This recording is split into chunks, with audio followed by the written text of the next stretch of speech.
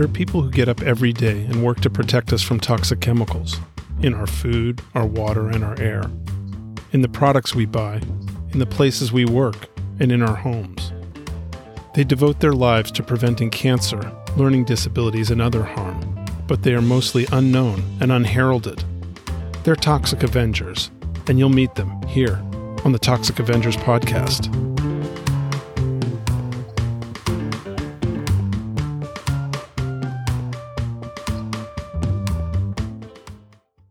Welcome to episode 2 of the Toxic Avengers podcast. Thanks for joining. For our second episode, I spoke with Dr. Linda Birnbaum, who recently retired from her position as the Director of the National Institute of Environmental Health Sciences of the National Institutes of Health and the National Toxicology Program. At times referred to as a rock star in the science world, Dr. Birnbaum had an illustrious 40-year career as a scientist and program director at NIEHS NTP and the Environmental Protection Agency, conducting groundbreaking research on some of the most important and prevalent toxic chemicals, including PCBs, dioxins, brominated flame retardants, and PFAS. In describing her life and career, Dr. Birnbaum's lifelong love of science, collaboration, teaching, and family all shined through, and it was an honor to speak with her. Here's my interview with Dr. Linda Birnbaum, recorded in February. So just starting out basically at the beginning, talk about where you're from and your background, your childhood. So I'm Linda Birnbaum. I grew up in New Jersey, northern New Jersey, which when I was a kid, I thought was kind of the country compared to family that I had living in New York City. When I go back now to where I grew up, I realize, no, it wasn't the country. But I had great education in suburban New York schools.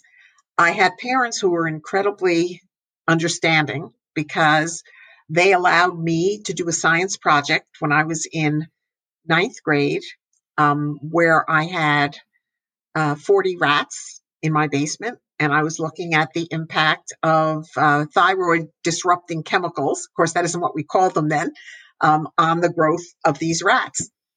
That kind of reinforced for me my interest in science because I actually won the New Jersey State Science Fair and was sent to Chicago to the Youth Conference on the Atom.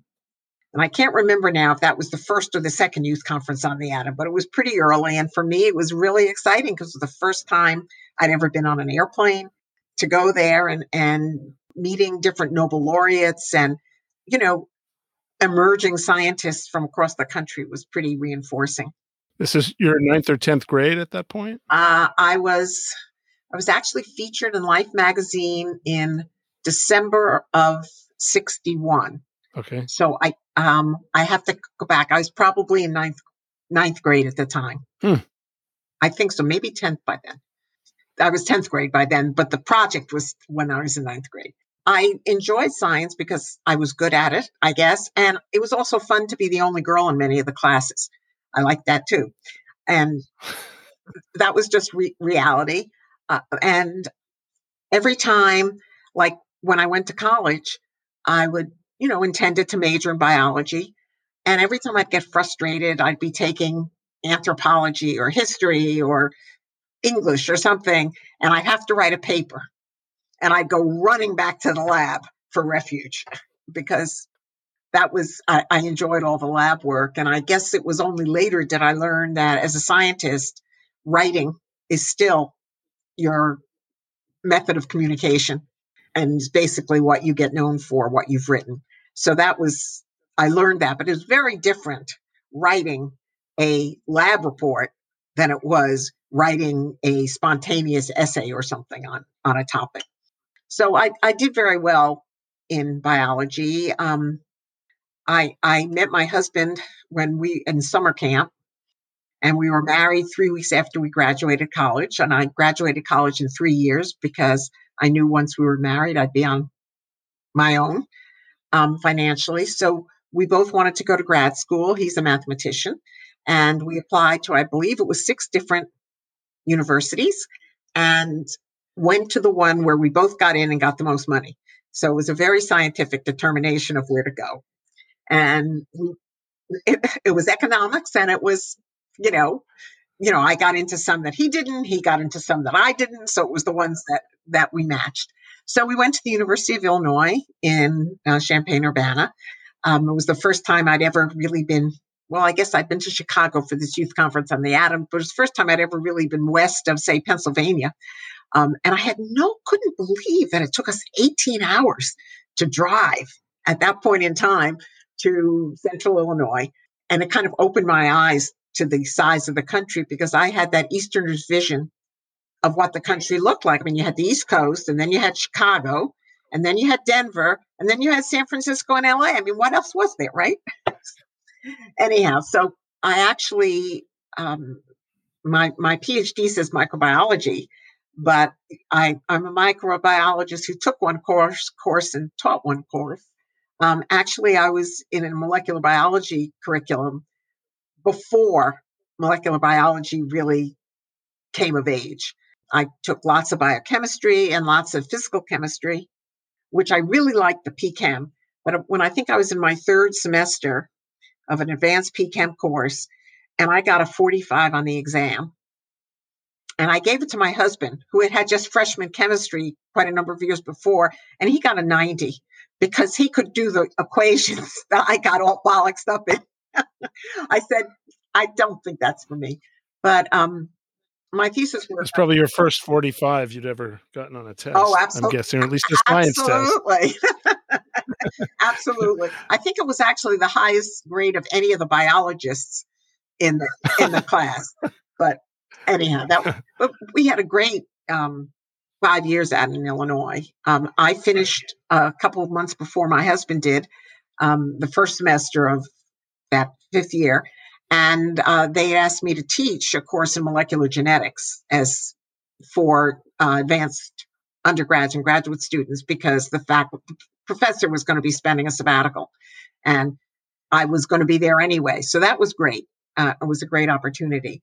And then we had made the decision that I would follow my husband, at least for the first job, because I wanted to do a postdoc. And in math, at least at that point in time, you didn't do a postdoc. So it's harder for him to get an academic job than it was for me to get a postdoc. So we ended up in Amherst, Massachusetts, where he was teaching at Amherst College, and I got a postdoc at UMass. We also had our first child then. And I was one of those, I will tell you that I was not very happy working full time with a new baby. And I had written a Damon Runyon fellowship award and won it. And so I went into the chair of the biochemistry department, and I said, you have a choice. You either let me work part-time or I quit. He didn't have anything to lose. I agreed basically to work out the time of the fellowship. I would take twice as long, but I was only going to work part-time. So I did that, and that was great. And I think it was wonderful. But then after a couple of years, my husband decided that he was going to move to Hamilton College, which was in upstate New York. Now, Amherst is at least in an area where there are lots of very major, significant colleges and universities in a small area. Hamilton is about 20 minutes outside of Utica, New York, which is really not the center of the academic universe or the economic universe at that point in time either.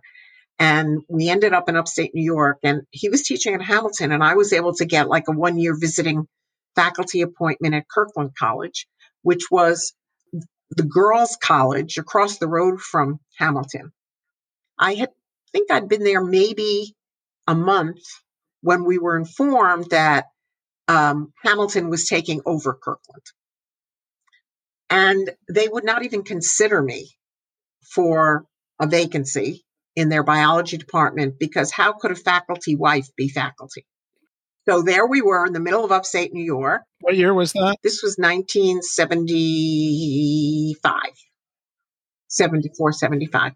There we were in the middle of upstate New York, and I had to find something. And first, there was a small branch that had recently been established at the State University of New York in Utica, which is basically, it was a very small teaching program, and I taught genetics there. And then on the other side of Utica, there was a research institute called the Masonic Medical Research Institute, which was on the grounds of the home for the Masons, the old age home for the Masons of New York State. And they were determined to solve the problems of aging. And there happened to be, they were really world renowned for their work on cardiac electrophysiology and aging. But they also had a pretty good group looking at the biochemical changes associated with aging.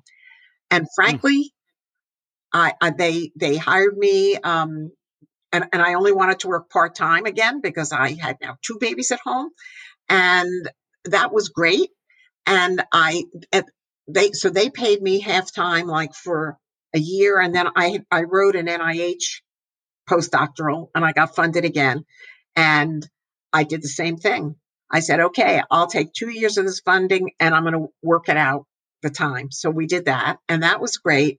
And that kind of is what led me into kind of environmental health and toxicology, because the fellow that I was working with had the hypothesis that the age-related increase in cancer was associated with a change in our ability to metabolize things like benzpyrene and methylplanthine and other environmental kinds of chemicals.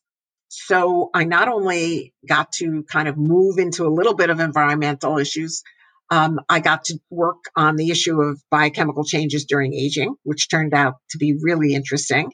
We had our own aging colonies of rats and mice. I also this is where I got introduced to PCBs and to TCDD, because PCBs are very effective inducers of metabolism.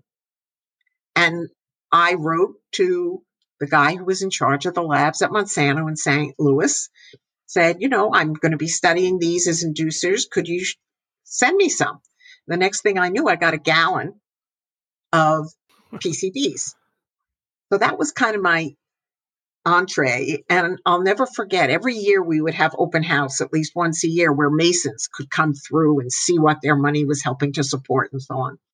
And I remember this whole group came through from Schenectady, New York.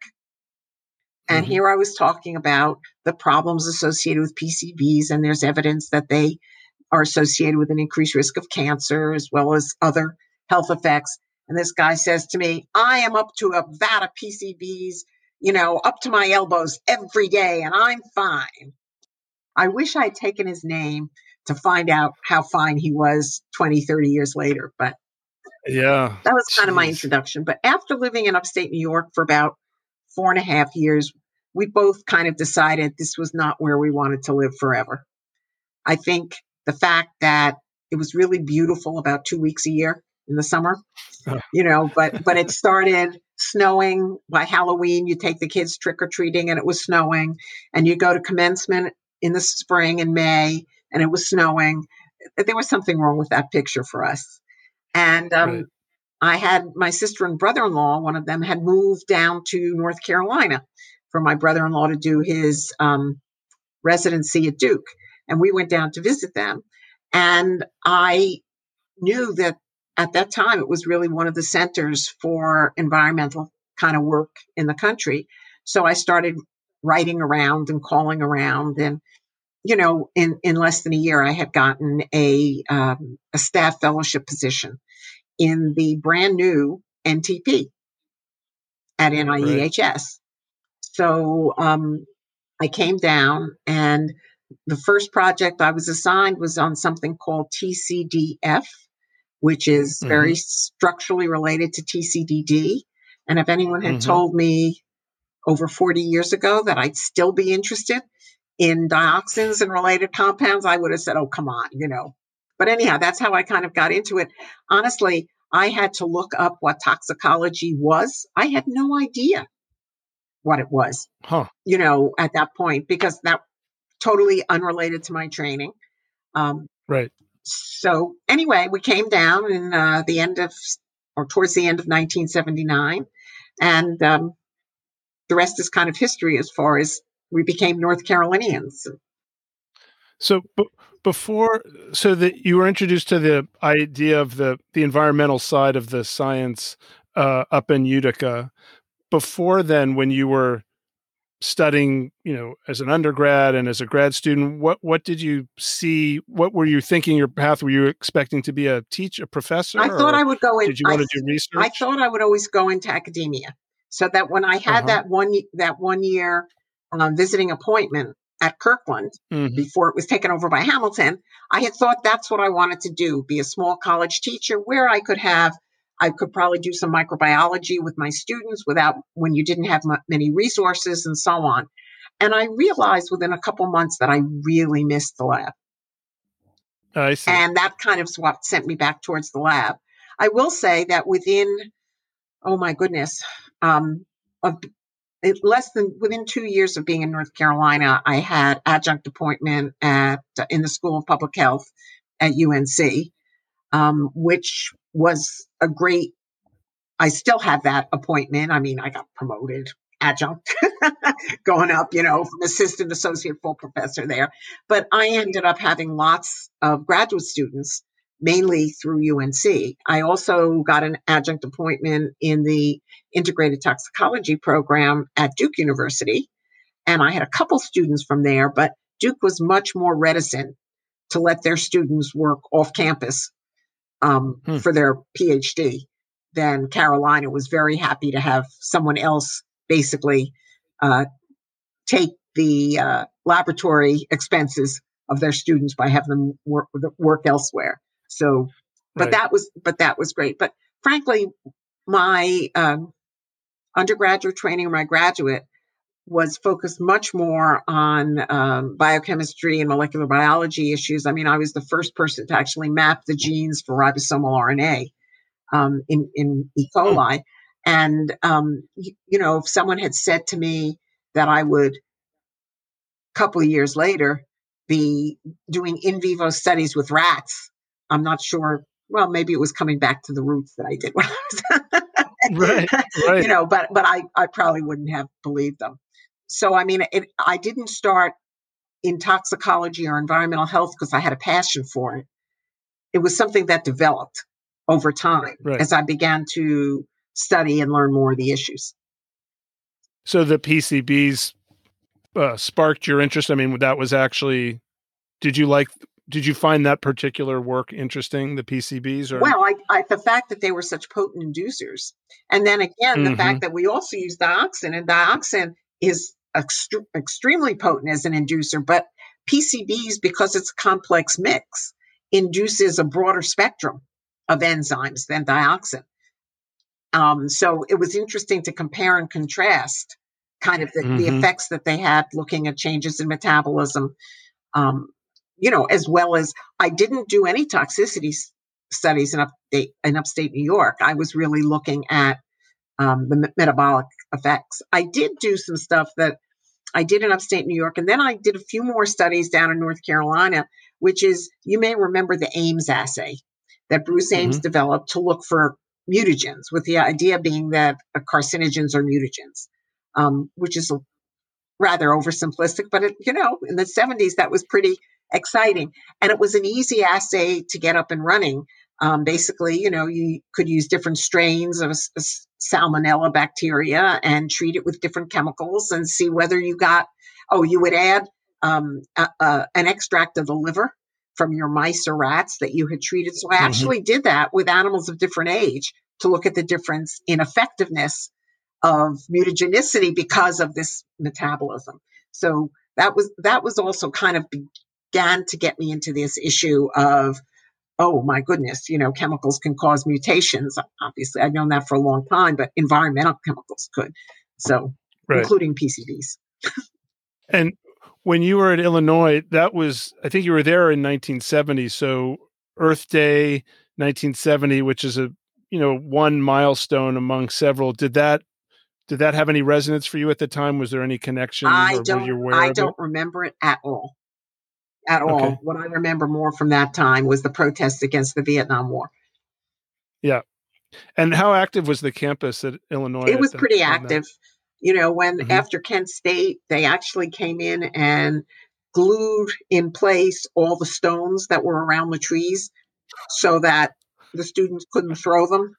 It was a horrifying feeling. I mean, we had troops lining the streets. I mean, to try to walk into my laboratory through, the Really? National Wow. Guard was pretty horrific and very upsetting. And the whole, college town was all boarded up because of rioting that occurred and stuff.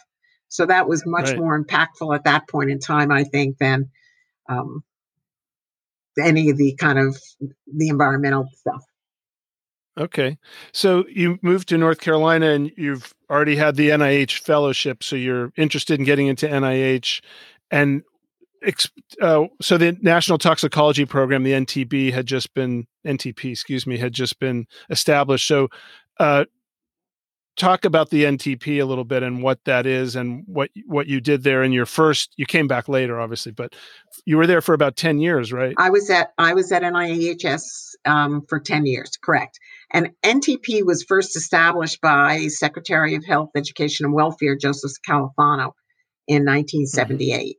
And the head of NTP, in the establishment, was the head of NTP, would also be the head of NIEHS, and the organization would be headquartered at NIEHS, although at that time it involved NCI, as well as NIOSH and National Center for Toxicological Research, which is part of the FDA, and NIOSH is now part of CDC. The NCI That's the National Cancer Institute, just to say what some of these acronyms are for fine. people. Right. So, and NIOSH is the National Institute of Occupational Safety and Health. Right. So these are all organizations that were involved in testing. And in fact, NTP had been running the 2-year cancer bioassay for quite a number of years. And frankly, they didn't want to keep doing it.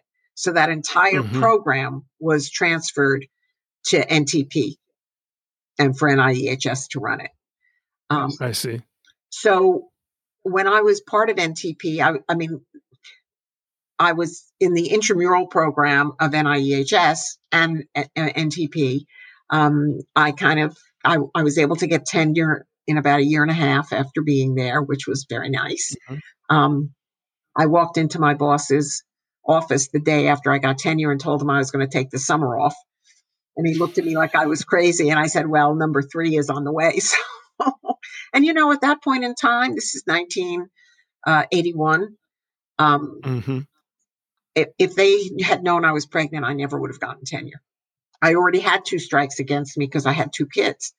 And the fact that, I can remember laughing when I was at NIEHS in the 80s, especially when I still had 3 young children around. And I'd go home at the end of the day and I wouldn't even take work home with me because who could do it? You go home at the end of the day. There's dinner, there's bath time, there's story time, and then it's time for you to collapse as well as the kids. And I can remember seeing these guys going home with full briefcases. But I found that I was just very motivated and very focused. So I didn't spend a lot of time, having coffee with people or stuff because I was working. And I don't think I would have been very different had I not had kids, for example. But I kind of moved from the group that I was hired into at NIEHS was looking at the pharmacokinetic behavior of different environmental chemicals. And so I really did a number of chemicals in addition to the chemicals, the PCBs and the dioxins and the dibenzofurans, which are all related to dioxins. I also ran a very large contract that we had out at Lovelace Inhalation Research Institute out in New Mexico, where we were looking at volatile chemicals and at the inhalation, what the pharmacokinetics. So I got into studying benzene, for example, and butadiene, which are, benzene is a clear human carcinogen. We know that from lots of human studies, and butadiene, there's lots of epi that demonstrates the high association, and then there are all the animal studies that back it up. So I kind of studied a wide variety of different kinds of environmental chemicals. At the same point, because of my interest in dioxins and PCBs, I was working on trying to, how can we assess the risks? How can we know if a chemical is going to be dioxin-like without running a 2-year bioassay and seeing if it causes tumors? And I started running a screen using a developmental screen where pregnant mice, if you treat them with dioxin-like chemicals, the offspring are born with a cleft palate and a kidney deficit. And I was able to actually show kind of the relative potency of different PCBs and different furans and different dioxins.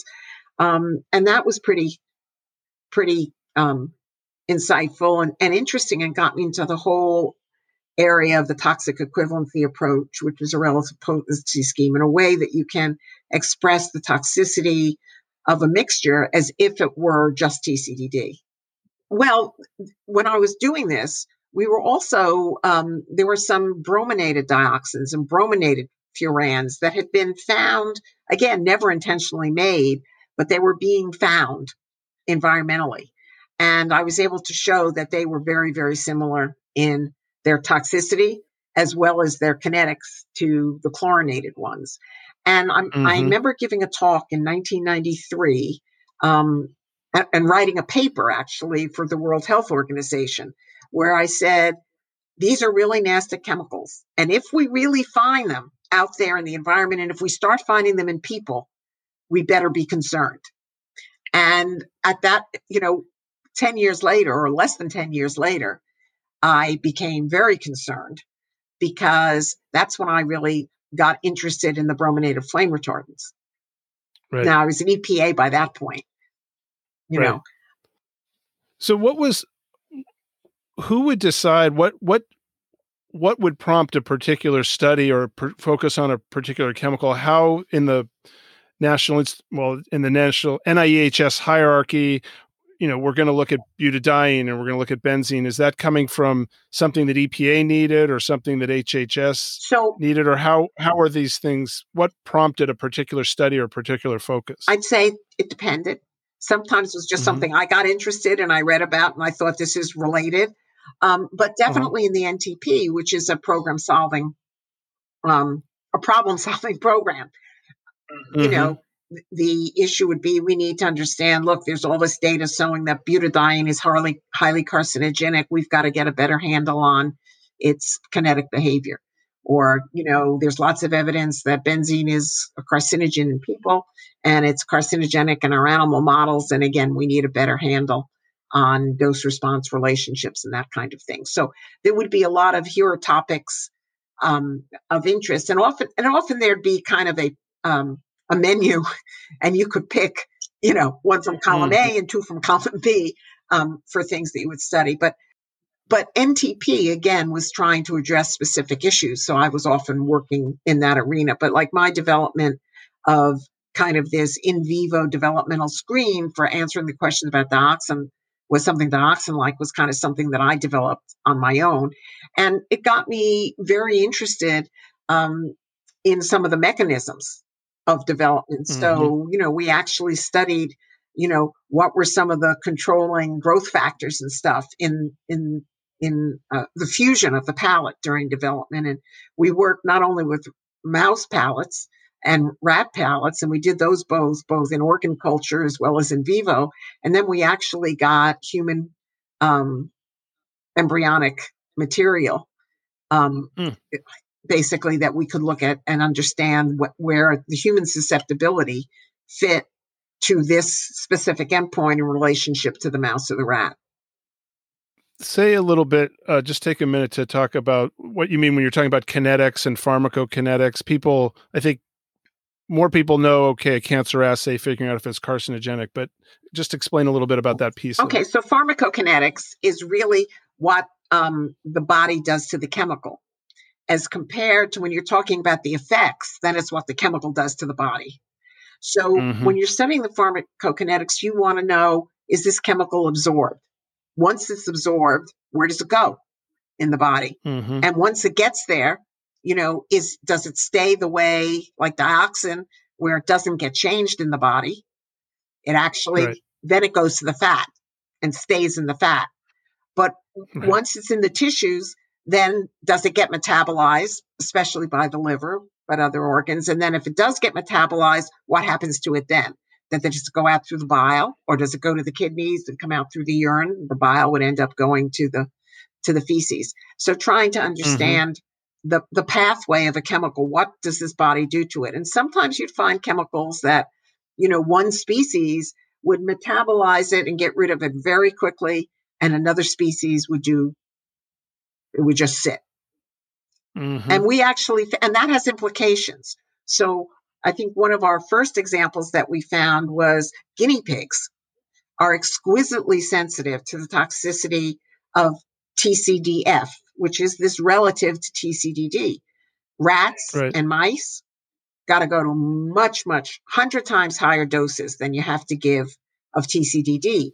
What did it turn out to be? Rats and mice were able to chew up TCDF and get rid of it. The guinea pig couldn't. And that's why it was so susceptible to that chemical. So that's, you would have this crossover between the effects and what happens, what the body's doing to the chemical. Because I think I mentioned that dioxin goes and sits in your fat.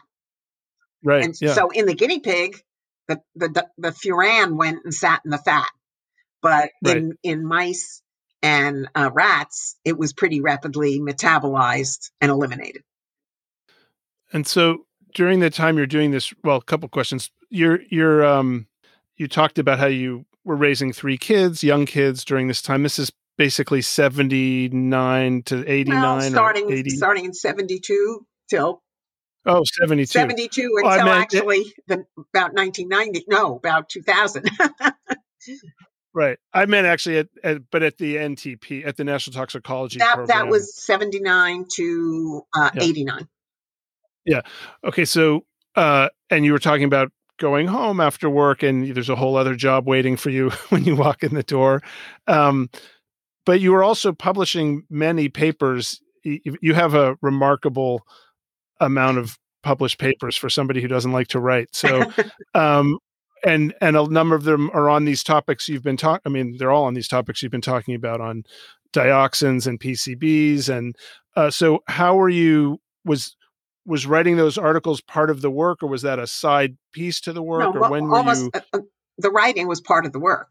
In other words, and I try to, when I'm talking to students or stuff, I try to make the point to them: if you don't publish what you do, why did you do it? You have a responsibility, especially when you're funded by the government or something and the taxpayers of this country. You have an absolute responsibility to give back, and the giving back is publishing the results of your work. So, I see. Yeah, I was pretty prolific, and I didn't hate writing the science the way I didn't like writing essays. But, and part of my successful and large number of publications is that I've always been, I had a lot of students and postdocs, but I also collaborate. I am not a sole scientist. I think today, especially more so even than 30, 40 years ago, team science is absolutely essential. None of us can know everything. And so I think by talking and working with other people, you can maximize not only your understanding, but your output too. Right. And advancing the knowledge that much farther and faster, Correct. I guess, the general knowledge. So the other question was, so in this period in the 80s, basically, you're doing this work on these chemicals, dioxins and PCBs and others.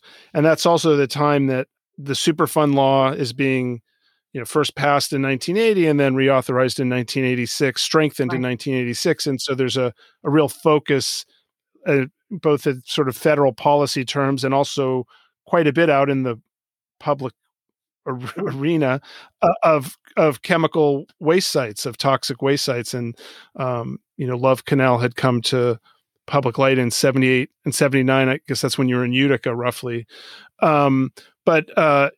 So was that whole public policy conversation that was taking place? And at that time, there was a lot more activity in Congress of, really trying to pass some laws and do some things to address these toxic waste sites. Was there interaction either directly or sort of indirectly between what the NTP would focus on and what your research would be from what they were trying to grapple with, either over at EPA or in Congress? Well, the answer is absolutely. So there was a lot of crosstalk and crosswalk. So I can remember being very frustrated as a scientist at NIEHS and doing some work with trichloroethane, which is a solvent, large volume. And I would call up the air office at EPA and say, can you tell me what you're doing? What are your concerns? And they would tell me. And then I'd call the water office, or no. Then the water office would call me and say, what are you doing? We want to know, and it was like none of the parts of EPA spoke to each other. They were all silos, air, water, what are the hazardous waste, which is where Superfund was, and then kind of chemical toxic. And if you were dealing with the chemicals, TCE was one, but benzene was another one, which is basically present in all media. And it was like there was no communication, which drove me crazy. As far as, but we did work very closely with the different regulatory agencies if they were interested in something, and we were working on it. And so NIEHS, National Institute of Environmental Health Sciences, I was going to ask you how it relates to the rest of the federal family of National Institutes of Health, but also if you can say just a little bit more about NIEHS and the concept of environmental health sciences, because that's really the crux of your work, I would say. So say a little bit about that. So NIEHS was actually established in 1966. Initially, it's like spun off of part of NCI, but it was never located anywhere but North Carolina. We were a gift from Jack Kennedy.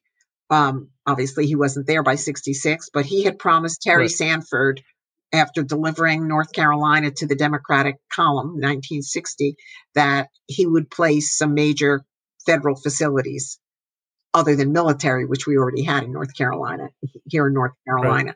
So I think a lot of the initial stimulus for NIEHS came from, for example, the burning Cuyahoga River in 1969, and the whole concerns that was leading to the development of EPA also had kind of started with NIEHS. And of course, a lot of the NCI bioassay was based often upon occupational exposures, where you had very high levels of exposure to people, and you had a lot of adverse health effects that were being reported. So that's kind of how it got started down here. And NIEHS is an odd duck in the NIH firmament. I'd say it's the only institute that focuses on the environment, obviously. It's also the only one that really's main focus is prevention, as opposed to development of treatment and cures. Not that we haven't done some of that, but the focus is prevention, because if you understand what it is in your environment that's causing a problem, you should be able to do something about it, at least theoretically. So I think that is kind of what makes it different.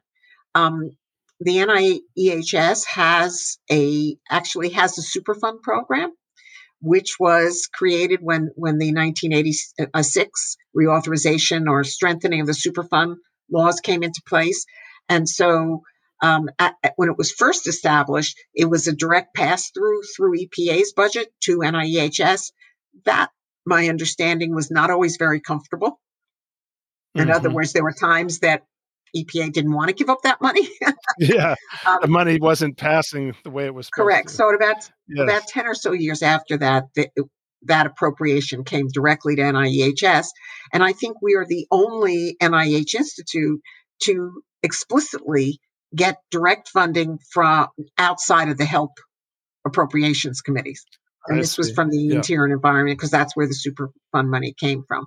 The same time that NIEHS got that appropriation, the Agency for Toxic Substances and Disease Registry was established under that CERCLA or SARA, I'm forgetting which was which. But anyhow, so that's kind of how that came about.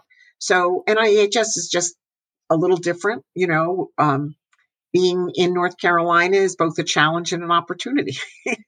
You can't always get noticed, but you can also lay low. Correct.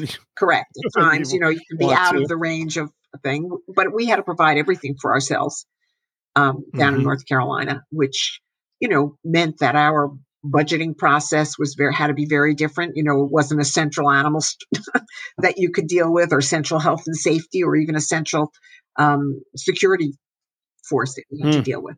Yeah, right. But Go ahead. no, I was just going to say, but my first 10 years at NIEHS, when I was pretty much a grunt in the lab, having a great time, I think, and moving up the chain, getting tenure and then getting my own group and so on. When I moved to EPA, it was because I got one of those offers you really can't refuse.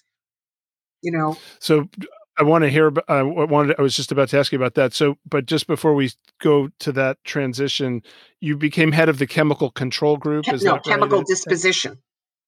Oh, chemical disposition. Disposition is the a description of the absorption, distribution, metabolism, and excretion of chemicals in the body. So it's basically a description, a non-quantitative description of the pharmacokinetics. I see. Okay, and the super fun work that NIEHS was tasked or mandated to do by Congress. What was that work, and did you play a role in any of that at the time? Your first tour of NIEHS? Only if NTP, there was something that NTP wanted to study that was a Superfund issue. So benzene and butadiene are both Superfund chemicals as well, for example, as well as PCBs, obviously. But the Superfund program for NIEHS is really totally an extramural program, and funds both research programs, research centers largely, and also worker training in hazardous waste cleanup and emergency response. Okay. Very non-NIH typical. Yes, right. That's interesting. I'm sure there's some legislative story as to how that ended up. Coming to yes, a very effective director, David Rawl. Oh, okay. That was David Rawl went out and got that. Yep. Interesting. So he was the director while you were there? He was the director the whole time I was there. And it makes me very sad that, he passed away. He was killed in a car accident in France in, I think, maybe the late 1990s. And it was sad to me that he wasn't around when I became director because we had a very nice working relationship. And he had tried to keep me at NIEHS when I went to EPA. But, basically, it was time for me to take a step out. And here I had an opportunity to make a big career move without moving my family and moving my home. Right. And my husband and I had decided, both sets of our parents had moved to North Carolina. My sister and husband and her kids were in North Carolina, and we had decided this is where we lived. So I was very lucky to get such a great career opportunity. Literally at the time, it was 3 miles down the road from where EPA was located to where NIEHS was at the time. Right. Okay. So you get an offer, and EPA has some. We're going to talk about this now. EPA has labs. A lot of their labs are in North Carolina, and so talk about the job offer and about that next step. So I had seen the director of EPA labs at an SOT meeting, Society of Toxicology meeting. It must have been in 1989, in the spring of 1989. And he was telling me about this direction that he had just been appointed the lab director for the Health Effects Research Lab. And he was telling me what directions we were going. And I said, well, Laura, if you ever hear anything interesting that you think I might be interested, why don't you let me know? And about 6 months later, he calls and he said, yeah, kind of be interested in having you come over. And, I went over and did an interview, and it was a great opportunity. I was appointed to run what at the time was called the Environmental Toxicology Division. We later changed the name to Experimental Toxicology Division because we had lots of environmental toxicology going on that had nothing to do with understanding the impacts on people. And my focus was always, using animal models or even in vitro approaches to predict the health to people. So I had 3 main groups that I was going to be running, or in charge of, I should say, providing leadership to.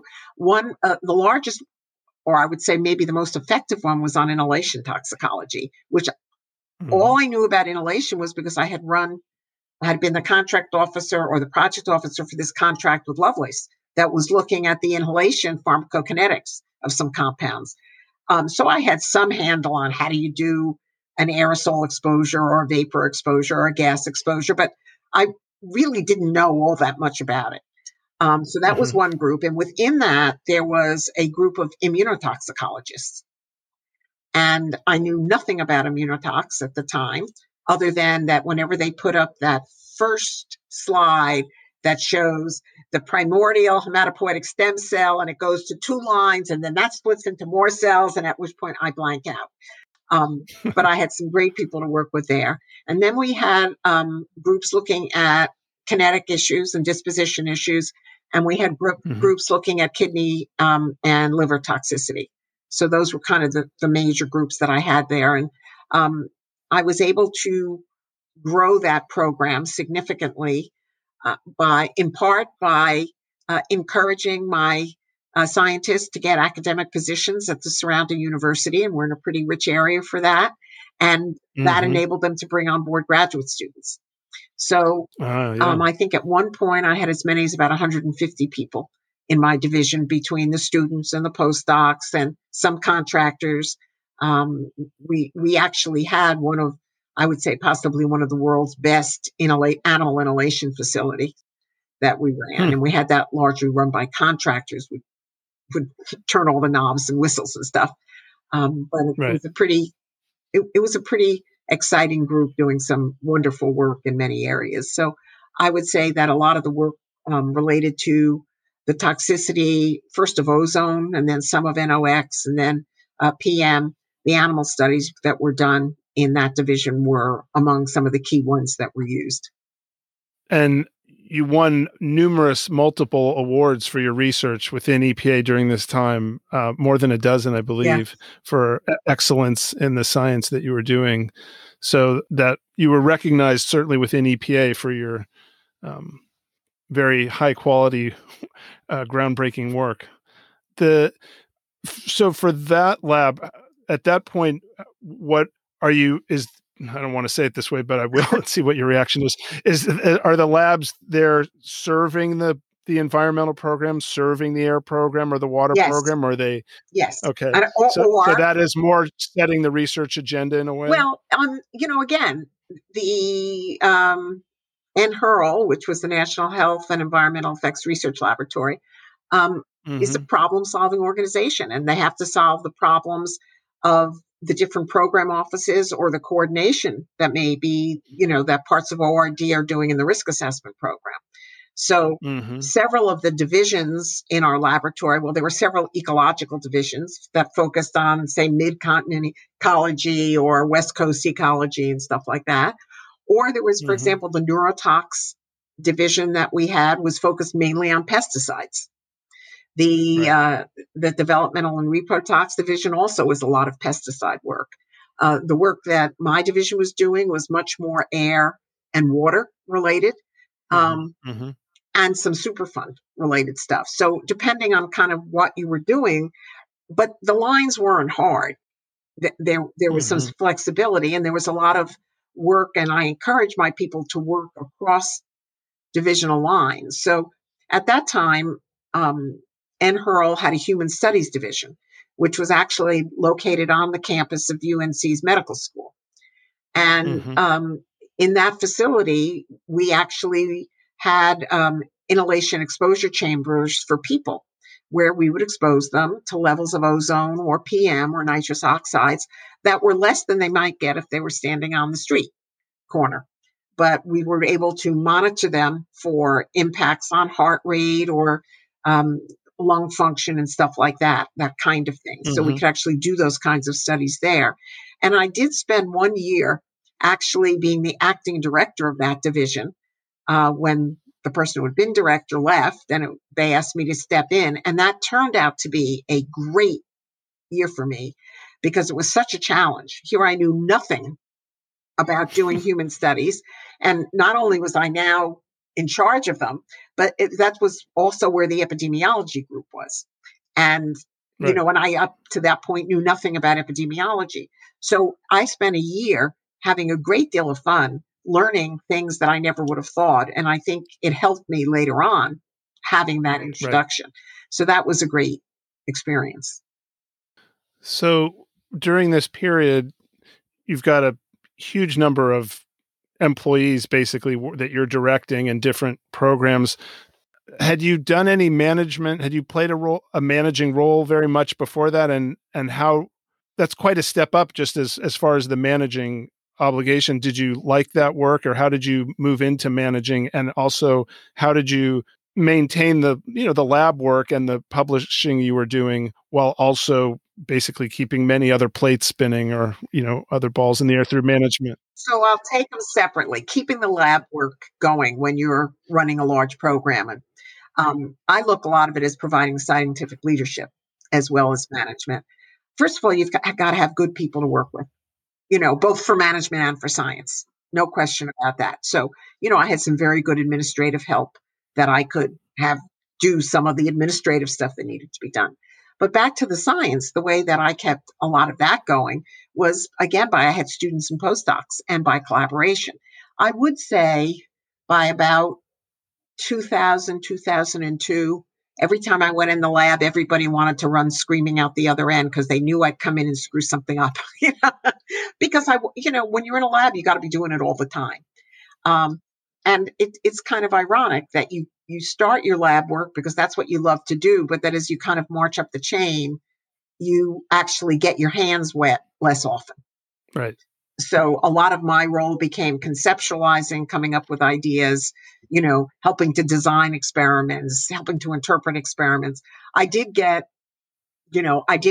my hands dirty every time that we were, say, going to be having to kill a lot of animals at one point in time in our experiment in order to do measurements and stuff. I'd be in there with the group because they needed another pair of hands. However, they weren't as good as some of theirs, but, kind of hands. So that's kind of how I kept the lab work going. As far as the management, that actually started when I was at NIEHS and I became a group leader.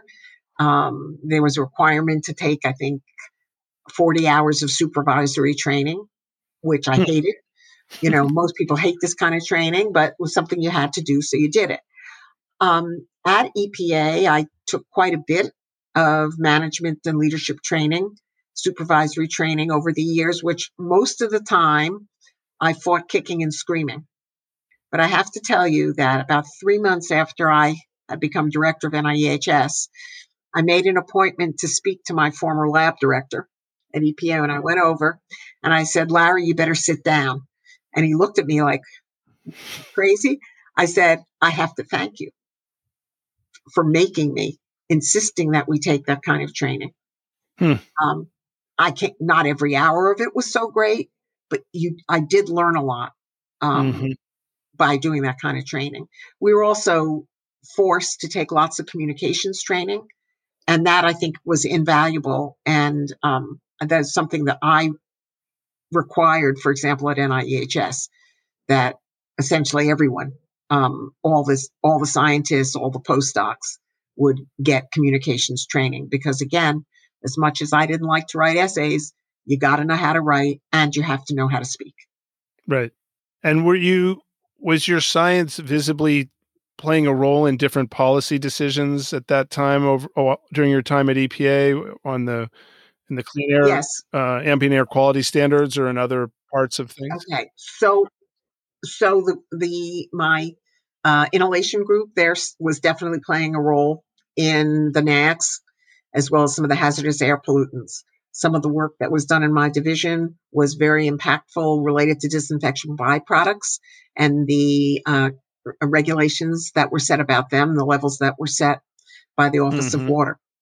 I think all the work we did had some impact. Some of the greatest of my own personal work that I think had a lot of impacts was the dioxin work, where I was really the first one to kind of stress the fact that you can't look at daily dose to compare your animals and your people, that you have to look at when you're dealing with a persistent bioaccumulative chemical, you have to find out what's in the body.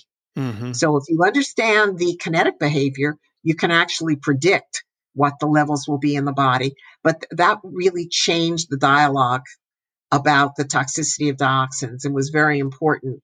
I played a major role in the dioxin reassessment, and the first version of that was released in 1994. Yes. And then there was a second version in 2000. Yes. And The cancer has never been finalized, but the non-cancer was finally finalized in 2010. And a lot of the work that I did, or the work that was done under my direction, was very impactful there. So I think in all areas, both my personal laboratory efforts, I mentioned before that with the dioxins and the PCBs, I was one of a major factor in developing the relative potency or the toxic equivalency approach, which is how dioxins are regulated today. Right. And so that was really quite impactful. So too. that was sort of a solution for at least that class of chemicals, dioxins, to the one-by-one individual problem that comes up often. We can't measure this or we can't regulate it because there's so many PCBs. I guess I'm asking this as a question that you found a way the the TEQ, toxicological equivalent approach, provided a conceptual basis for regulating them as a class. Is that accurate or not? Not the way to think about it. That's true for the dioxins and furans and for the dioxin-like PCBs, which are a very small set of the total PCB mixtures. Right. But PCB as a mixture is regulated as a mixture. Yes, right. No, I was talking about the dioxins. Yeah. So the dioxins, and in fact, if you're trying to clean up sediment or soil, what is used today is the TEQ approach.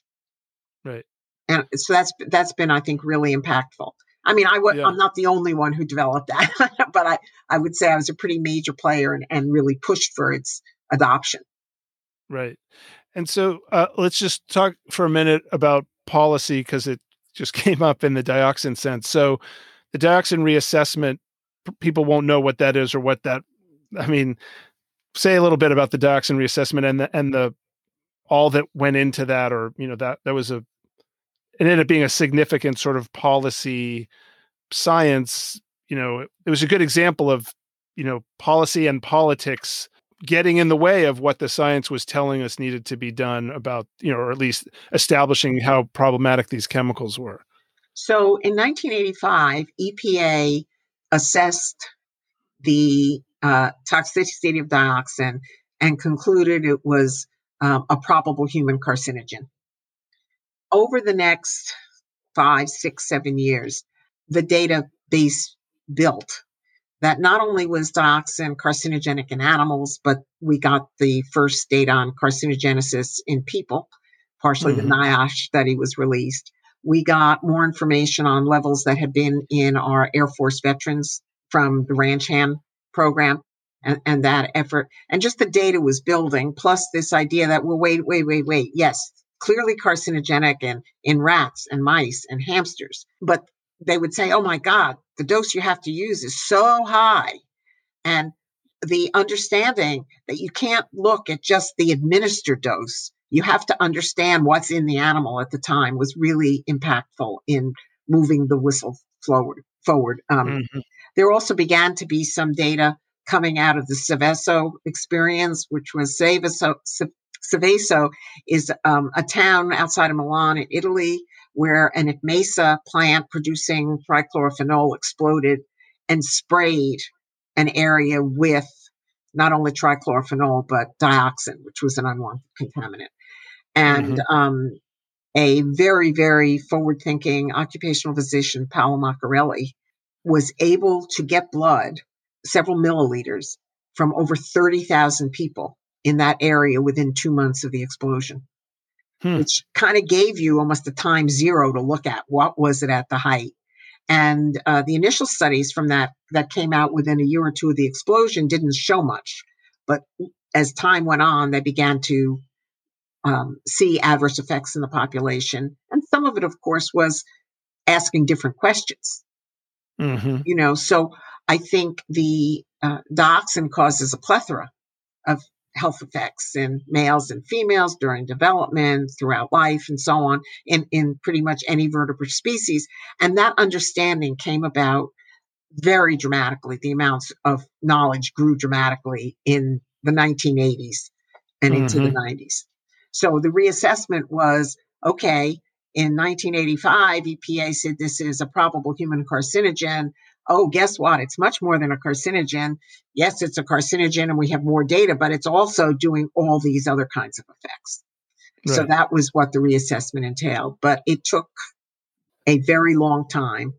There was a great deal of opposition to it, both political opposition and chemical industry opposition to this. But things were happening, so that understanding that this was that dioxins were a problem, understanding that there were a number of industrial processes which produced it unintentionally, those processes were stopped, understanding that not well controlled incineration processes produced that, led to the establishment of maximum achievable control technologies for safer incineration, that the bleaching of paper and pulp products could lead to these. Those basically industry moved away from those processes. They didn't want to make something that contained dioxin either.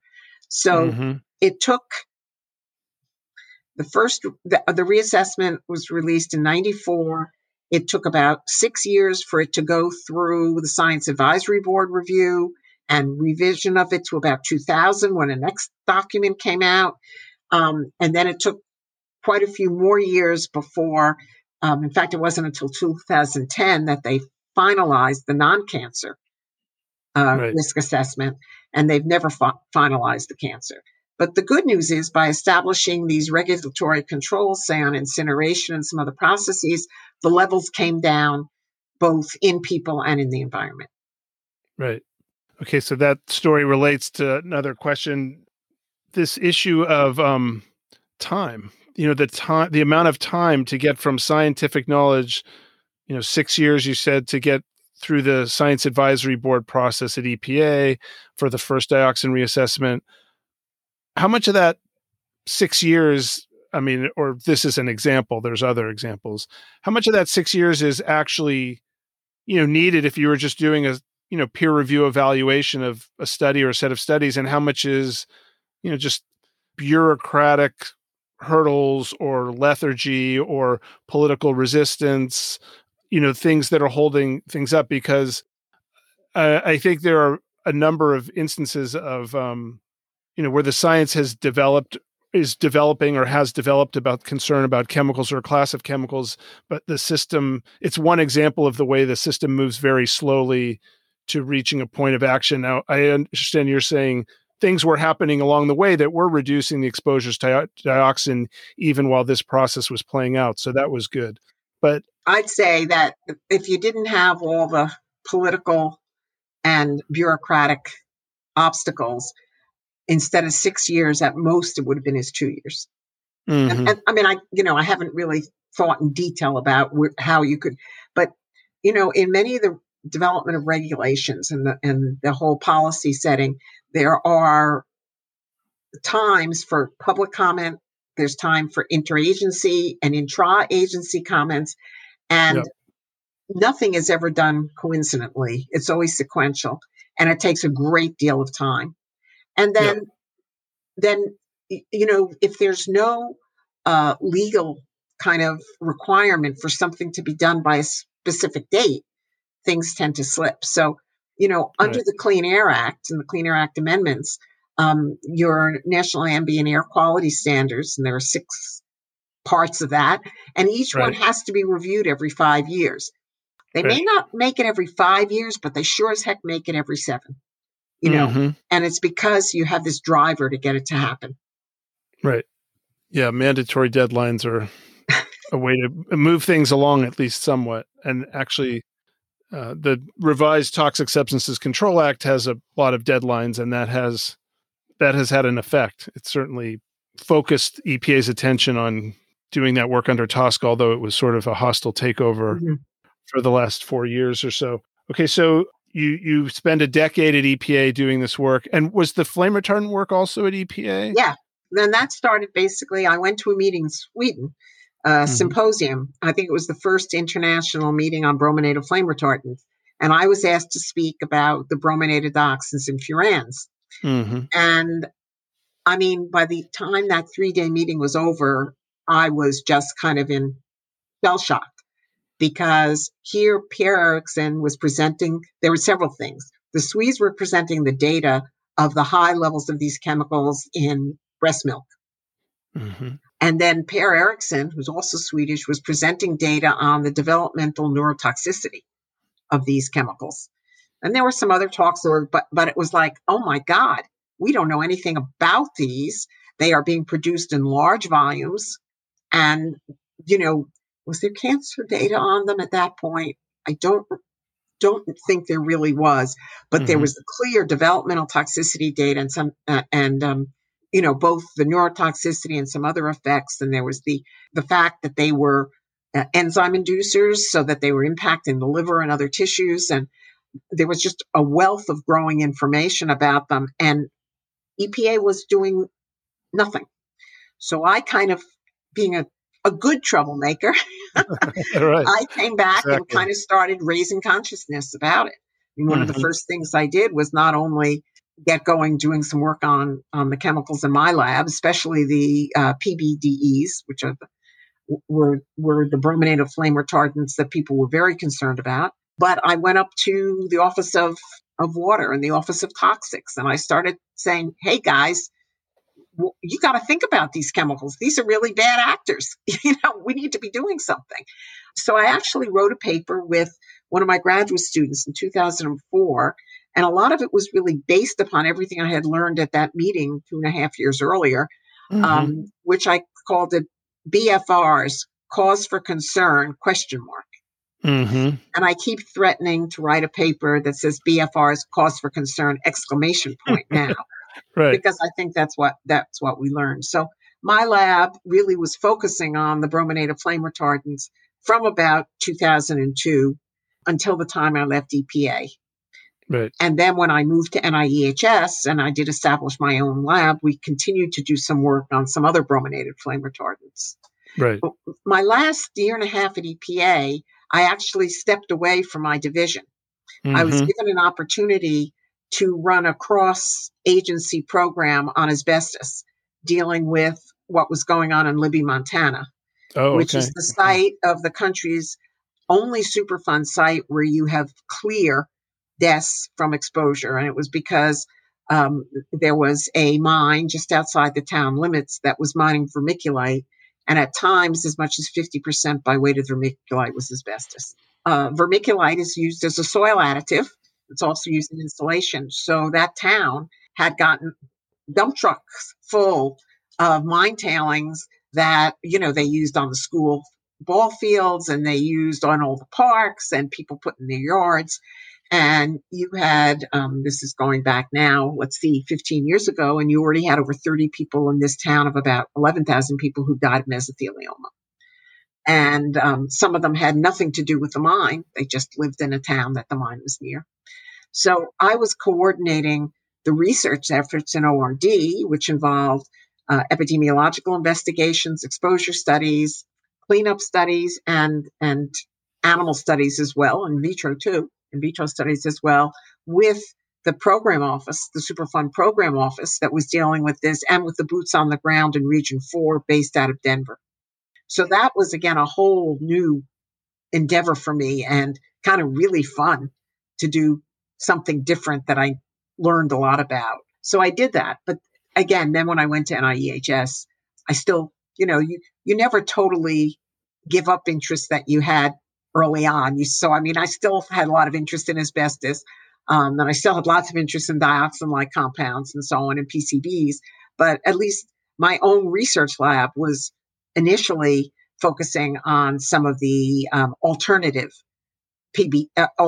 brominated flame retardants that were in high volume use in the U.S. and elsewhere.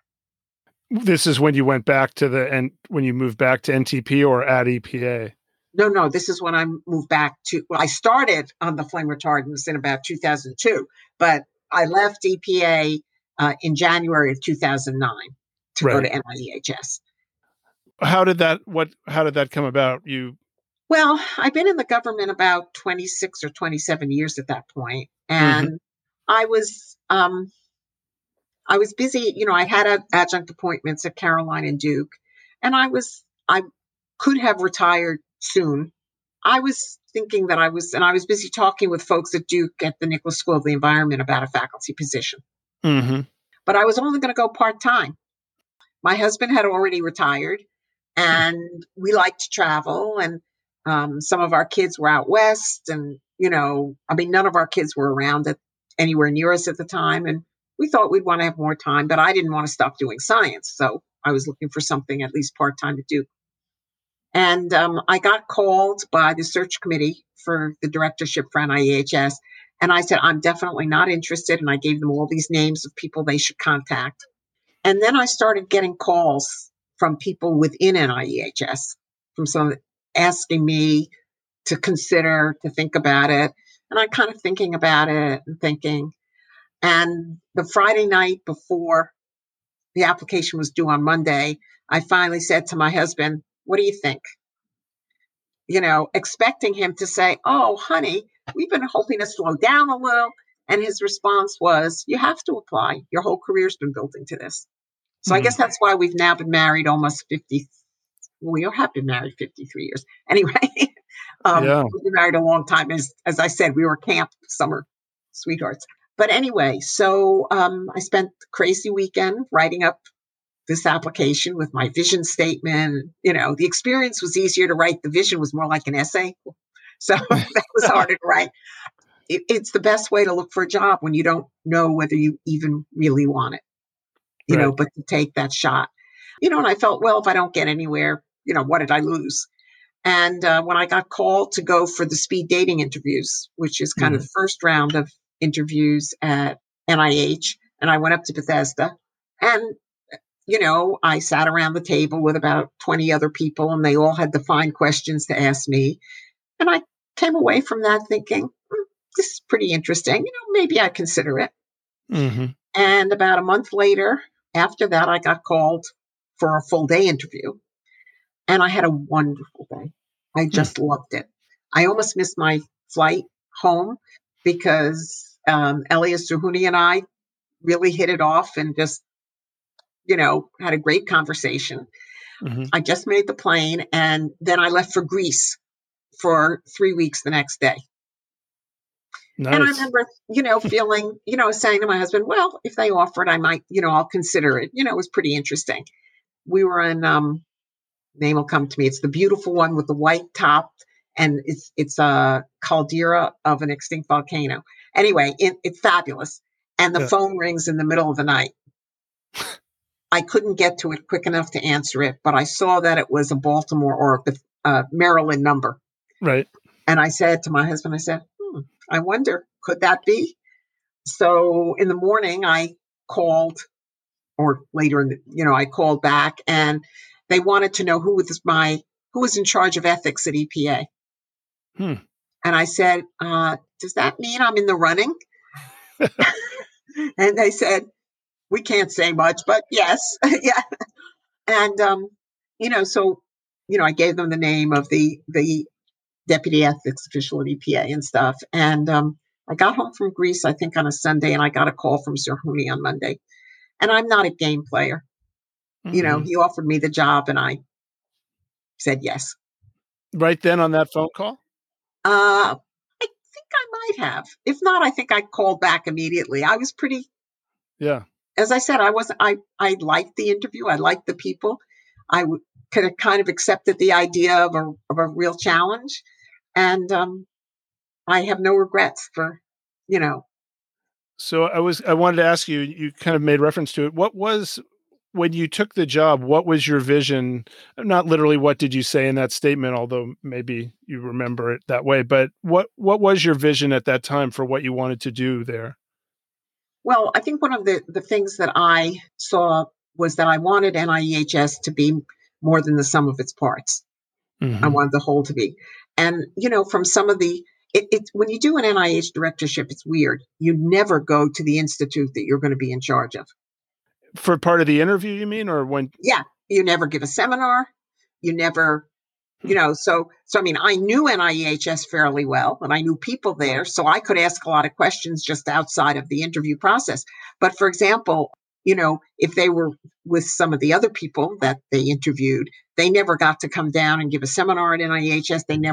That isn't how NIH does its interviews. But I think I was looking at, more integration between the intramural program and NTP and the extramural program.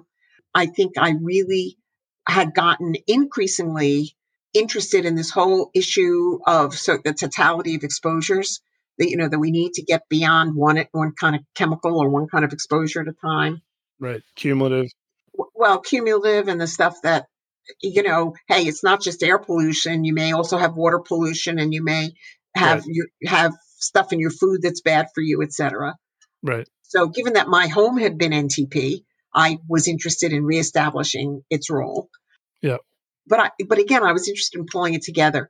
I was very interested in epigenetics, was kind of just getting talked about at that point in time. And I was really interested in that because for years we would say, not even environmentally, but we'd say, well, a skin cell is different than a lung cell, is different than a hair cell. They all have the same DNA. And you'd wave your hands about how that happened. And by using epigenetics, you could begin to understand how that was coming back. I was very, very aware of the endocrine disruptor issue. Yes. I wanted to ask you about that. Yeah, I had participated in some of that when it all kind of got started. I remember in 1994, I think with the second environmental estrogens meeting that was held, I had gone to that and been pretty interested in that whole area. So I was very interested in that. And I was very, very convinced about what I would later call, a good start lasts a lifetime, and the importance of what happens early in life in utero or even infantile versus the trajectory of your life. So those were some of the kinds of things I was really, really very interested in. I wanted NIEHS to be seen as a full member of the NIH family. And I think we were often thought of, again, as this odd duck that's not here. Yeah. So, within 6 months of my being at NIEHS, I opened the first on-site clinic. I may not be a clinician, but I run a clinical program, and I just said, this is something we should have if we're part of NIH. And I would say for our first couple of years of the clinic, it mainly was a place where people would come in and you could take measurements or get blood or urine or something from them. But at this point in time, by the time I left, we had several clinical studies ongoing, as well as I did some pharmacokinetic study. I did 2 pharmacokinetic studies myself in the clinic. Oh. Human pharmacokinetic studies. That was kind of fun.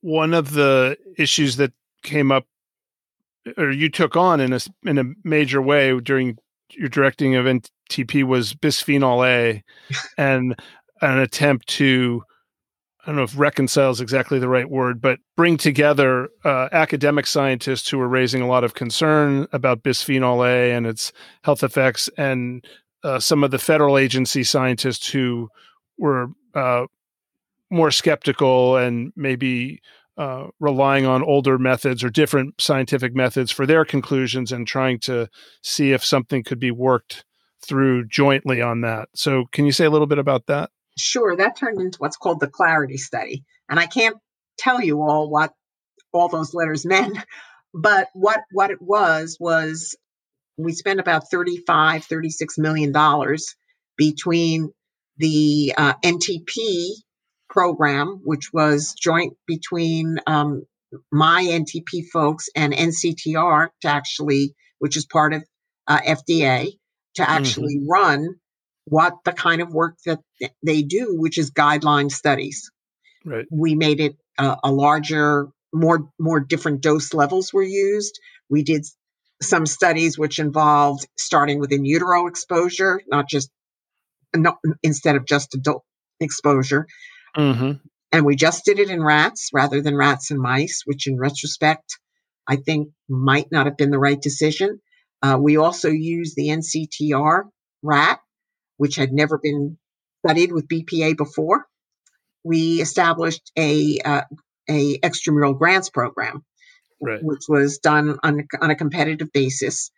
And the exciting thing was that animals that were grown in the same NTP and exposed by the same NTP FDA consortium in Arkansas, some of the animals were kept for the guideline studies, and some of the animals, or parts of the animals, were sent to the grantees to look at the kind of what I would say is 21st century methods instead of 20th century methods.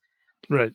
I think the question we were trying to ask is, are the guideline studies asking the appropriate questions that needed to be asked. Initially, I think there was a steering committee established between NIEHS, NTP, NCTR, FDA's Center for Food and Safety and Additives, the CIFSTAN group, and the grantees that met. And we brought the grantees together at least once a year to report on what they were finding and so on. Let's say that in about 2017, when the data was all coming in, FDA refused to abide by what they had promised. They were convinced that there were no effects that they saw with BPA. It was very frustrating. Obviously, the grantees were very frustrated. So we put all the data from all the grantees, as well as from the NCTR animals, were all put into this centralized database system so that anyone could look at all the data. And FDA, their conclusions were that there were no low-dose effects of BPA that were meaningful, despite the fact that what we saw, and by we, I mean some of the NTP scientists, was that there were significant things happening at very low doses, but the same, say, pathological endpoint was not noticeable at higher doses. So NCTR basically, I mean, actually now they have actually a policy statement out, not NCTR, but FDA, that they don't believe in non-monotonic dose response curves, and they don't believe in low dose effects, basically, which I don't know how they deal with the fact that you have non-monotonic dose response curves for vitamins or for essential elements. Right. You know, this is not a novel concept. Anyhow, so what we agreed to do is John Bucher, basically who had planned to retire, has stayed on till he can get this all completed. And I think almost all the grantee studies have now been published. And he is basically putting together kind of this is what they found, and this is what, you know, for this. So if you're talking about cardiovascular, this is what the FDA said, this is the grantees data, and doing that for each of the systems. And that will be the official NTP report. I am hopeful, I mean, I'm no longer in charge, but I am hopeful that John is then going to write a paper, which I believe, looking at the grantee data and the NCTR data, that there are significant things happening at very low doses. There's evidence for using transcriptional changes that you can see related to carcinogenesis. There's data on several developmental endpoints that you can see. There's data on neurotoxic endpoints, clearly data on some endocrine-mediated responses that are happening at much lower levels that you can see by these, what I would say is 21st century techniques that you don't see when you're looking for a pathological change or overt body weight change or something like that. It's interesting, for each of these chemicals or classes of chemicals we've talked about, there's a moment where publicly they're getting a lot of attention, and then, you know, that sort of ebbs and flows or rises and falls, but the science, you know, continues over, you know, sometimes decades, PCBs and dioxins and now bisphenol A. So this is still a very much a live issue, and the bisphenols are still out in our products and in us. So it's something that I think it is important to address, both science-wise and policy-wise. You know, that this example gets to another thing I wanted to ask you about, which is this tension, I'll just say, this ongoing tension between a set of scientists, whether they're at federal agencies or labs or what have you, that are solely recognizing or relying on using what you've called 20th century methods of chemical assessment and toxicology, and then a 21st century set of science practices. And those, you know, that relates to a lot of things that I think have come up over the time you've been doing this work, the low dose exposure, non-monotonic doses, which you can explain a little bit about what that is, the timing of exposure, you know, windows of vulnerability, all these, and endocrine disrupting chemicals. Those are all things that have, I think the understanding has just, you know, grown over the last, we'll say 20 years, 30 years, some of them, but there's a real lag for some reason and a real difference in how people are willing or ready to use those approaches. And some of that, this might be cynical. I think chemical industry is standing in the way of recognition and adoption of some of those things and methods because it's to their disadvantage if the more there's a focus on early life impacts or windows of vulnerability or actual problems from bisphenols or endocrine disruptors generally, that hurts their bottom line. But then even if you set that aside, there's, quite a range within federal agencies, for example, on how these things are treated. So can you just say a little bit about that? Because I think that's a really fundamental point that runs across a whole lot of chemical policies over both science and regulation of chemicals. The different federal agencies and even different programs within the different federal agencies have to abide by different legislation. So within EPA, the requirements for a chemical that's, say, a hazardous air pollutant and its level of acceptable risk may be very different than if it's at a Superfund site and very different than if it's in drinking water. So I think that's and very difficult. That different is in consumers' products. In much of FDA, at least in the drug-related part and in the device-related part, you have to prove it's safe before it can go on the market. Unfortunately, in EPA, you really don't have to prove safety. It's after the fact when somebody says, "Oh my goodness, we've got a problem here," and then you've got to pull back from something. And I think, unfortunately, industry has deep pockets, and it's to their advantage often to keep production up of a chemical, even if they know that eventually they're going to have to ban it because they're making so much money while they do it. Now, that sounds cynical, but I think that that's the reality of how things function.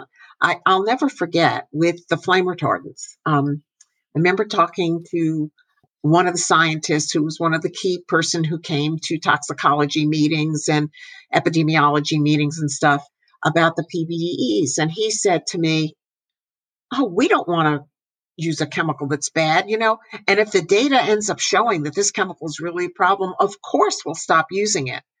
And by the end of 2004, the sole manufacturers of the PBDEs, of the penta-PDE, which was essentially only made in North America, never made or used much in Europe, had agreed that they would stop making it by the end of 2004.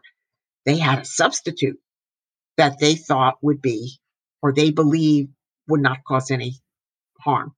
So it wasn't that they believed the data that the penta was a problem. It was that they could now get rid of it and substitute something else. Right. And we see that kind of thing again and again happening. I would say that the chemical that they put in a substitute is not free of adverse health effects. In fact, there's a multitude of effects. And we have this whole unfortunate habit of unfortunate substitution, or more descriptively, whack-a-mole, chemical conveyor belt. And I think that's a real problem that we have to deal with. But I do think some of the differences between programs within an agency and between agencies have to do with what their regulations actually say and the level of proof that's required, and maybe the level of protection that's required. So I've always been very frustrated with some of the consumer products and EPAs for chemicals and commerce, I should say, where kind of as well, you're protecting more at the 50% level. If you're dealing with the Clean Air Act, you're protecting at the 99% level. So these can have huge differences in how you look at things. Right. I want to ask you about one other NIEHS NTP related thing, which is the report on carcinogens. Thing that reminded me as you were talking about companies wanting to maintain the use of chemicals for as long as possible, even when they know there's a problem. And I'm thinking about the dispute over the report on carcinogens finding that formaldehyde was a known human carcinogen and styrene, I think, a probable human carcinogen. And there was reasonably anticipated. Right. And there's a congressional response, and I think a chemical industry fed congressional response and an NAS panel to review those findings. And ultimately, the report on carcinogens was completely validated for the original findings, but it was a good example of how industry's able to push back and delay things or cast aspersions on well-done science when they don't like the results because of political power. So can you say a little bit about what the report on carcinogens is and why it's important? Yeah, well, the report on carcinogens is legislatively mandated, which is to list all chemicals that are known to be human carcinogens or recently anticipated to be human carcinogens. I believe there's a total now of about approximately 250 chemicals that have been evaluated on that list. About 80 of them are known human carcinogens, and the others are reasonably anticipated. To be listed as a known human carcinogen, there has to be strong epidemiology data, strong animal data, and strong mechanistic data. Something can also be listed as known if there's very strong animal and very strong mechanistic data and limited human data. Mm-hmm. Reasonably anticipated is you have a little less information than to be known. Mm-hmm. But they are authoritative reviews of the literature focusing on conducting a hazard assessment, right? Which is basically the potential for chemical to cause effects. Usually in the report on carcinogens, there's also some information about exposure, who's exposed, how much are they exposed, and that kind of thing. But it is not a formal, it never goes into a formal quantitative risk assessment. Right. And it doesn't directly lead to any regulation. There's no regulation tied, or is there? Is that not right? Yeah. So OSHA, if a chemical is listed in the report on carcinogens, it has to be listed in the material safety data sheets. Okay. That OSHA uses. Right. And under the Office of Water of EPA, I think under the Clean Water Act, there is a specific requirement that if something is listed in the report on carcinogens, it has to be regulated in that part of the Clean Water Act. And I don't at this point remember exactly what it is. I see. But and California under Prop 65 uses the report on carcinogens. Yes, you're as right. well. I forgot. Yes, right. It's an authoritative body for listing a chemical under Prop 65. Right. The last thing related to your work at NTP I wanted to ask you about is the big current one, PFAS. This is a very big, I think it's rightly being called by just about everybody the PFAS crisis, because as we said at the outset of the conversation, there's many PFAS. We don't even know how many or, which ones or how we're being exposed or where we're being exposed. And they're clear science indicating that they cause adverse health effects. You've done a lot of work on that, and there was an attempt to prevent you from saying what you truly thought scientifically about PFAS while you were still at NTP.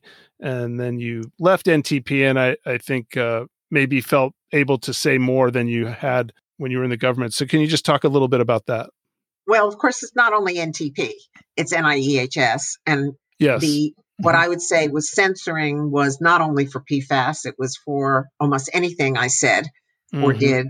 And I do believe that was politically driven. And when I got the attacks from certain congressional sources, they were verbatim, word for word of attacks that came, for example, from the chemical industry. Right. They didn't even change a word in the text other than the signature. Right. And kind of thing. But it was pretty unpleasant.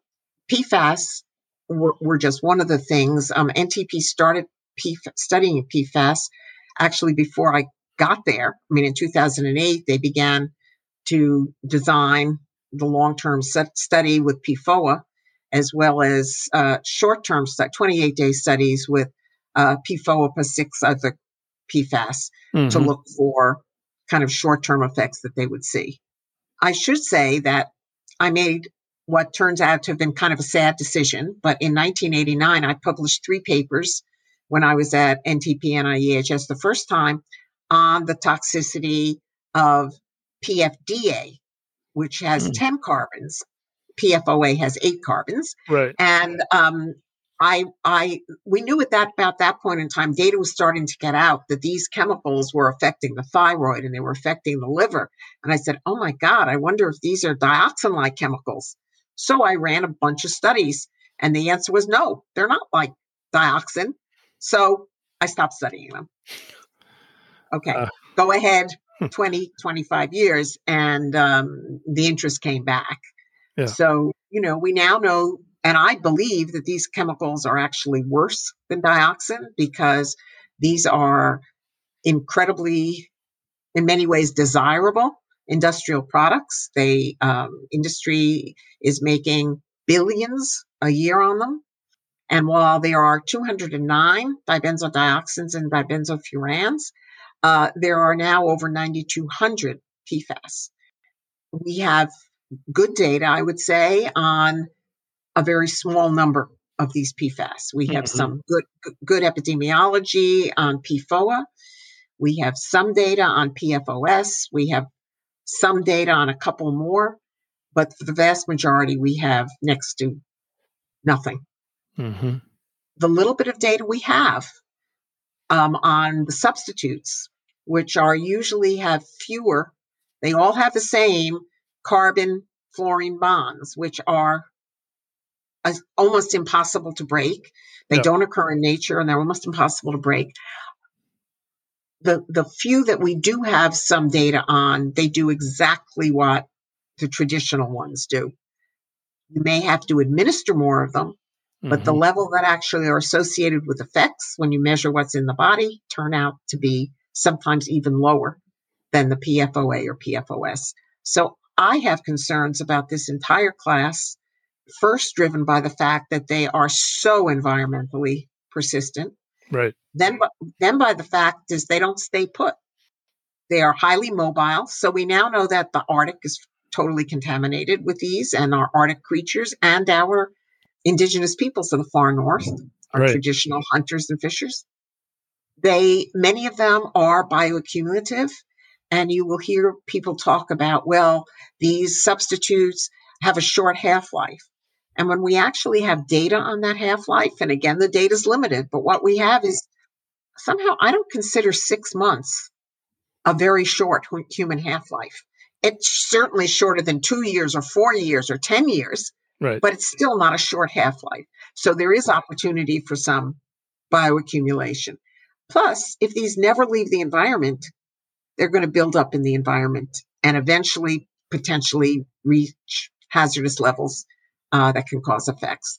And the more we study them, they do remind me of dioxin in the fact that these are not just affecting one tissue of one sex of one species at one point in their lifetime.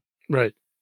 These chemicals are, developmentally toxic. They're toxic to the infantile period. They're toxic to adults. They alter, say, mammary gland development during pregnancy, in utero also, but they alter that and appear to affect like ability to lactate well. And the couple that we have data on is they are carcinogenic in experimental animals. And at least for PFOA, there is good data from a very large study known as the C8 study, which was in the Ohio River Valley between West Virginia and Ohio, where a DuPont plant contaminated the drinking water system of tens of thousands of people. And there are increases in kidney and testicular cancer among some other very adverse health effects. Right. And there's less data, but on some of the other PFAS also for carcinogenesis in people. But, we're never going to be able to test all of these chemicals. And we have to begin to take what I believe would be a class approach. And I had been one of the people who signed a petition in 2015 to the Consumer Product Safety Commission, urging that they recognize organohalogen flame retardants as a class. I should say that there are PFAS, which are organohalogen flame retardants, and Consumer Product Safety Commission took this to the academies, who opined that they thought a class or a subclass approach was very appropriate to be taken. I was a co-author on a paper that came out this summer which also proposed a class approach for PFAS. And I just last week, a paper came out written by a scientist from California EPA proposing a class approach to PFAS that are present in consumer products. Mm-hmm. So I think there is beginning to be some groundswell of opinion. The European Union recently issued what I would say is a very forward-looking chemical strategy Yes. effort that came out in October of 2020. And in that, they explicitly call out the need to treat PFAS as a class and dramatically limit it to only essential uses. Right. That European strategy, which they're going to be developing now, I think, over the next several years and implementing, hopefully will really be a touchstone to move U.S. policy on toxics along the same way REACH arguably did. The EU REACH law or regulation, I guess it's called, has really laid the groundwork for a lot of the work, certainly at the state level here in the U.S. What are you now that you're? I don't know if you're actually retired or not, but now that you're you are. You're very busy. But yes, I'm very busy. In fact, I think I'm as busy as I was when I was the director. Yes. And I will say that, I mean, I loved being the director of NIEHS and NTP, but I really don't miss the administration and management at all. Right. I'm able to spend all my time basically with the science now. So I'm continuing. I still have a laboratory, at least for about another year at NIEHS. I was granted emeritus status by the Intramural Research Program of NIH. My lab is working not only on brominated flame retardants, but working on PFAS right now, which has been very rewarding. So I have my lab that I'm still doing. I'm collaborating with many other scientists and other groups. And I was recently appointed a scholar in residence in the Nicholas School of Environment at Duke. So once the pandemic is over, I'll be spending a fair amount of time at Duke, where my objective really is to mentor students and, and younger faculty and stuff like that. So I'm doing a fair amount of mentoring, and I'm also able to speak out and give my opinion of what the science is telling us.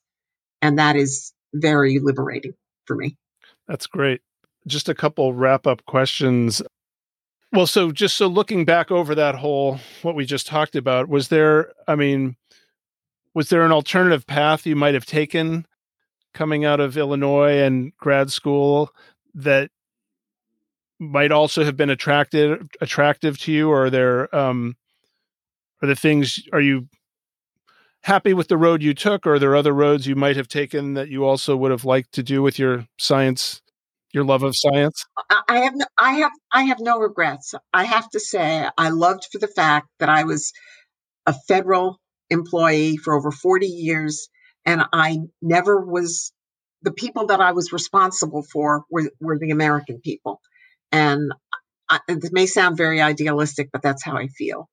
I think the other way I might have gone when I finished my graduate training and stuff is I had always thought I'd be an academic. And I think in many ways I had the best of both worlds because I've been able to have adjunct appointments. I've been able to have students and postdocs in my laboratory. I've been able to mentor people, and I never had to write grants. And I can't, that's kind of liberating in a sense. Not that in the government you have to write lots of reports and, that kind of thing. But I can't say there weren't bad days, because of course there are, but I have a passion for what I did and a passion for what I'm doing now. And I think that's one of the most important things that, younger scientists need to understand, that if they don't love what they do, they need to think about turning the wheel and finding something else. I think we probably touched on a couple, but what are the accomplishments of over the time at NIEHS and EPA are you most proud of, or the things you feel like you most contributed and feel good about? I think advancing the science, really opening up the science to newer approaches, to thinking more broadly, to getting basic scientists and more applied scientists to work together. Mm-hmm. I think one area I didn't mention, which I think is really important, is the differential vulnerability of the population. Yes. Now, that's true whether you're talking about animals or you're talking about people. And in animals, there's been very little attention paid to the fact that if you want a rat that will get breast cancer, I've got the rat for you.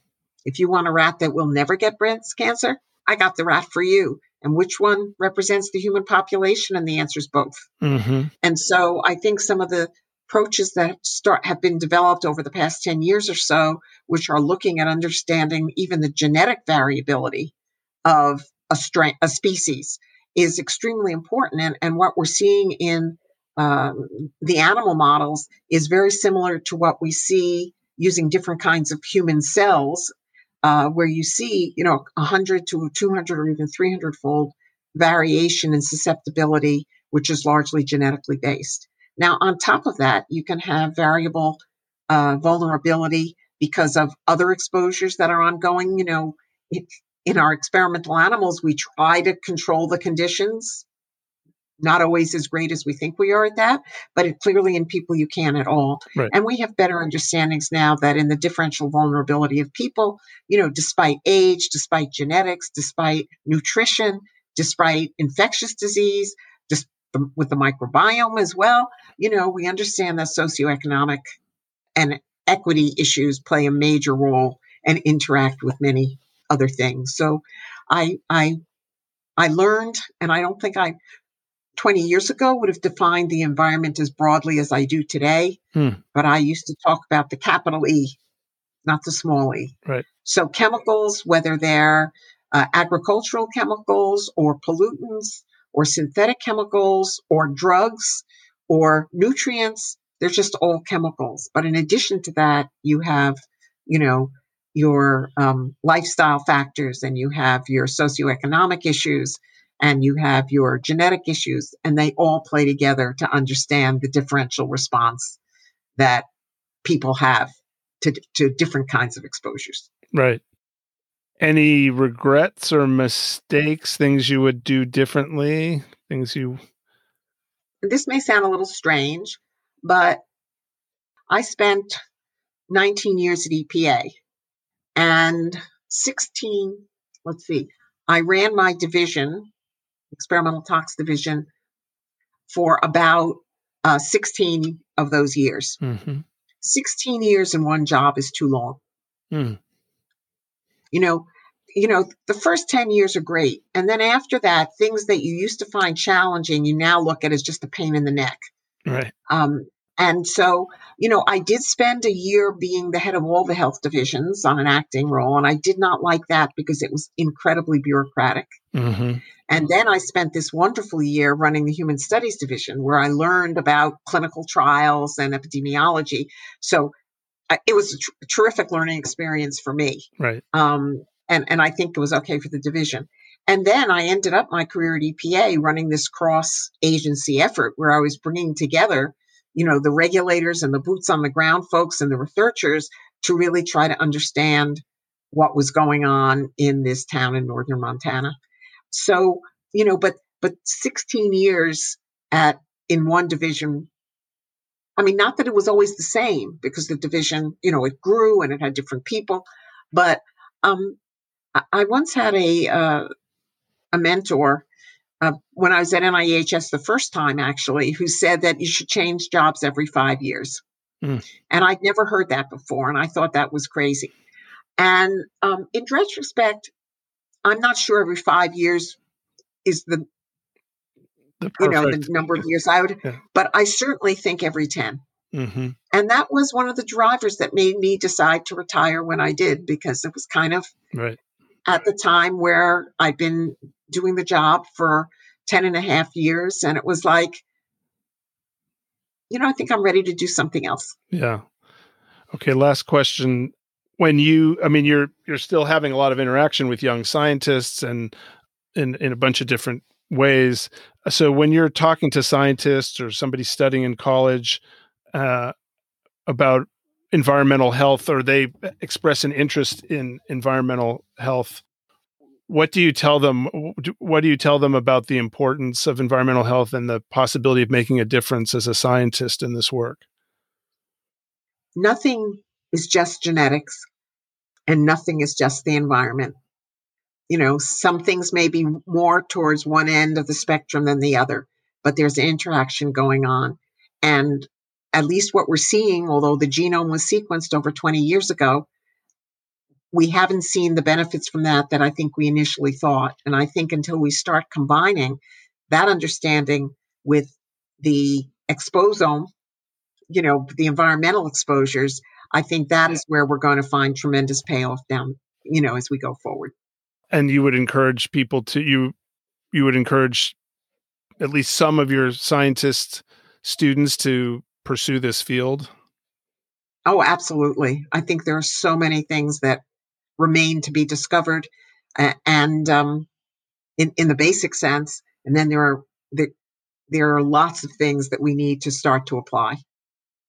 Linda, thank you, or excuse me, Dr. Birnbaum, thank you very much for speaking, coming on the Toxic Avengers podcast, and it was great talking with you today. Great talking with you too. Stay safe and sane.